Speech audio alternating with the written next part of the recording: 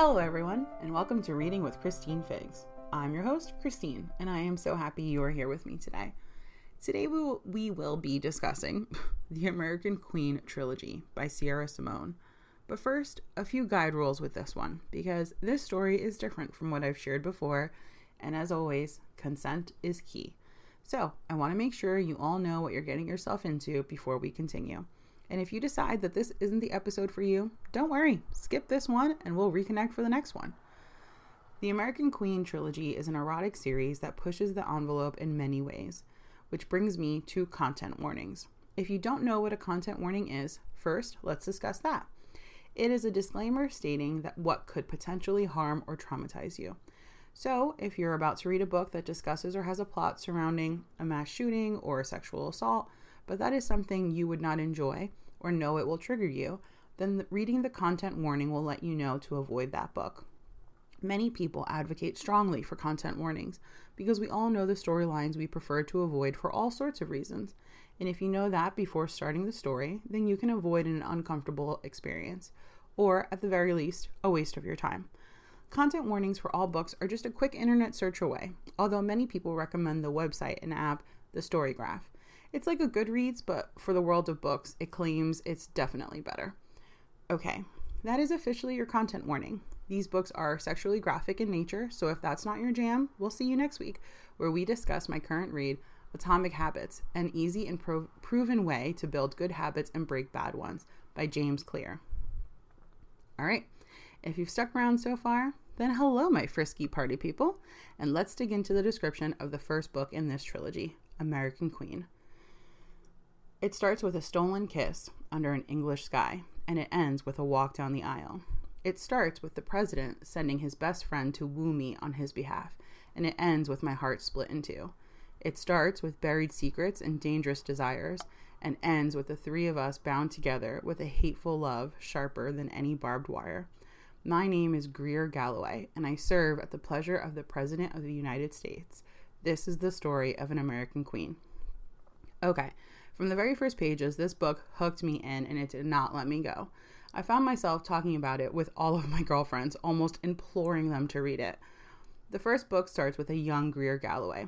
After a tragic accident that kills both of her parents, she moves in with her loving grandfather, who just so happens to be a former vice president.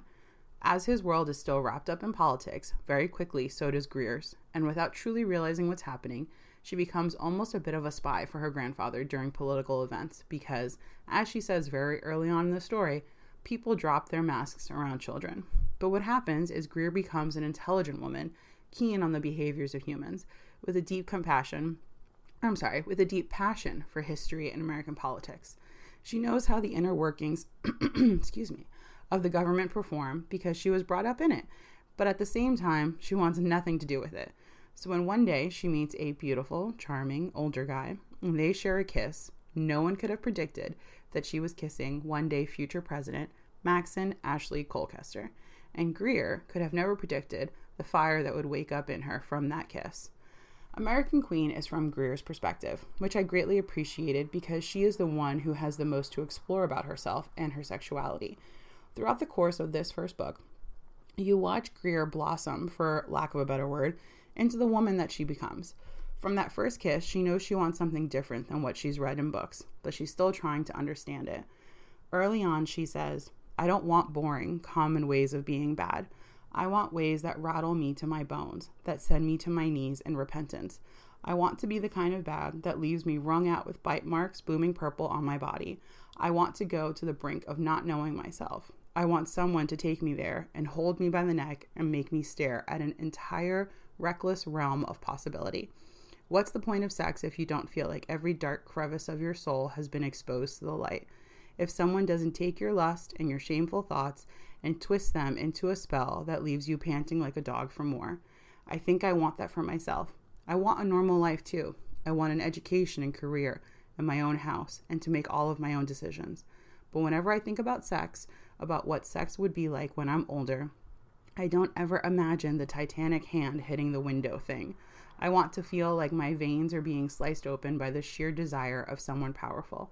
I want to be handled and cherished and used and worshipped. I want a man or woman to claim me as their equal partner in every way until we're alone, and then I want to crawl to them.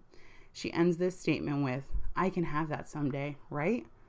She knows what she wants. She just hasn't seen it before, but she's brave enough to ask the questions throughout this entire book. Can I have the type of relationship and sexual experiences I have always wanted, but society deems as improper? Is that possible? And if so, who can I trust to give that to me? And do I trust myself to advocate on my behalf?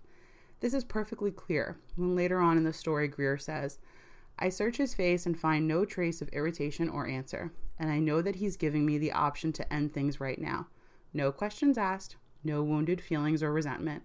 He's trusting me to vocalize my needs, to advocate for my boundaries, and that's the heart of this, isn't it? I trust him with control, and he trusts me with my voice. I trust him to stop when I ask him to stop, and he trusts me to say stop before I'm hurt. His control means nothing without my consent. My consent is meaningless if I don't trust the man I'm giving it to. This is the perfect picture of the BDSM relationship Greer finds herself in. It's with the trust they have in each other that they can embark on a sexual relationship they both feel satisfied with, and that as well shows in their romantic relationship. From the first chapter, you know how this story ends, literally as it says in the description, with a walk down the aisle. But this story is so much more than that. Greer finds love, and I'm sure you've already guessed, it's with Mr. President Maxon Ashley Colchester. But what she doesn't expect is to find love with his Vice President Embry Moore as well, who, let's just say, has more than just a professional relationship with the president, which then brings on the conversation of polyamory. At one point, Greer even asks, can a happy ending even consist of 3 people? I've never seen it before. But for every up, there is inevitably a down, because being in love with 2 men isn't always easy. Add in the politics of the world and a government to run, and you're inevitably going to make some enemies, which is where Book 2, American Prince, continues on with the story, from mainly Embry's point of view. The description of that book goes like this. I've been many things. I've been a son and a stepbrother, an army captain and a vice president. But only with him am I a prince, his little prince. Only with Maxon and Greer does my world make sense. Only between them can I find peace from the demons that haunt me. But men like me aren't made to be happy. We don't deserve it. And I should have known a love as sharp as ours could cut both ways. My name is Embry Moore, and I serve at the pleasure of the President of the United States. For now. This is the story of an American prince. Ooh, let me tell you something. This book kept me on my toes. After a specific storyline ended, I wondered where Sierra Simone would next take the story. But I should have known. I should have trusted that she would give me exactly what I wanted. More plot twists, more backstabbing, and of course, more love. While reading this book, I was on vacation with my best friend, and we were both in bed reading our books when I reached the big plot twist in this story. I shot out of bed and paced for the next 15 minutes, screaming out loud about where I could see the story was headed, how angry I was that I didn't see it coming, and how brilliant Sierra Simone was for her storytelling. I put the book in a timeout, as I call it, while my heart eventually stopped racing, with my best friend laughing at me the entire time, listening to my rant, responding with, I have never seen you like this. Inevitably, the timeout didn't last very long, and I was picking up the book again, and I will say, the last scene of this book is one that I read 3 times and can picture it so clearly that I've replayed it in my head many times since finishing it. I can, even as I speak right now, just picture it so clearly. This book was amazing, which is funny because I have noticed that with trilogies, the second book is almost always my favorite. However, this book is one you must look at the trigger content warnings because in my opinion, Sierra Simone pushed the boundaries on sexual topics the most with this one. She addresses sexual assault, consent, non-consent sexual play, and the reclaiming of one's sexuality when it is attempted to be taken away. I found it to be profound and loved how she navigated such typically taboo topics and found myself relating to many of the characters. Lastly, we find ourselves at the 3rd and final book of this trilogy, American King. The description goes like this. They say that every tragic hero has a fatal flaw, a secret sin, a tiny stitch sewn into his future since birth. And here I am. My sins are no longer secret, my flaws have never been more fatal, and I've never been closer to tragedy than I am now. I am a man who loves, a man whose love demands much in return. I am a king a king who was foolish enough to build a kingdom on the bones of the past. I am a husband and a lover and a soldier and a father and a president, and I will survive this. Long live the king. The third and final book mainly takes place from the perspective of Maxon, and you finally get a peek into the man at the center of it all. You finally understand his inner thoughts, his fears, and just how deep his love goes. As with Book 2, American Prince, I can't tell you too much without giving away the story. However, what I can say is this book broke my heart in the best way and then beautifully put it back together.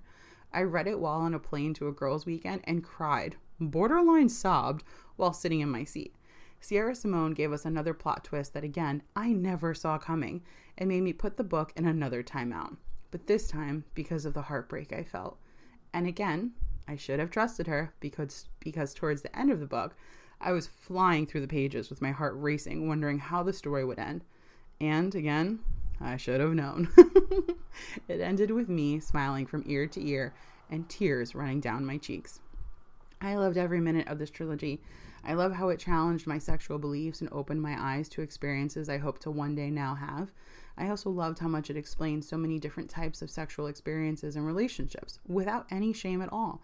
Something I wish our society did more of, and something I try to advocate for with everyone I love. Reading this book felt like a breath of fresh air, where I found myself thinking throughout it, wow, she really went there, in reference to Sierra Simone's writing. I will absolutely be buying the rest of her books, and I am sure enjoying every single one of them. If you have any interest in enjoying this spicy storyline, I have added it to my online shop, Reading with Christine Figs, through bookshop.org. The link, as always, is in my bio. And if you decide to read it, I would love to know what you think of it. Remember, you can always find me on Instagram at Christine Figs, or you can email me at readingwithchristinefigs@gmail.com. All right, my loves, that's all for now. I hope you've enjoyed this episode, and you stay tuned for the next one, where I talk about my most recent read, Atomic Habits, an easy and proven way to build good habits and break bad ones, by James Clear. So, until next time, I hope you read.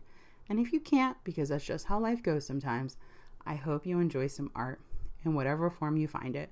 Because when life gets difficult, it is art in all of its many forms that can hold us, heal us, and give us hope. I love you all. Happy reading.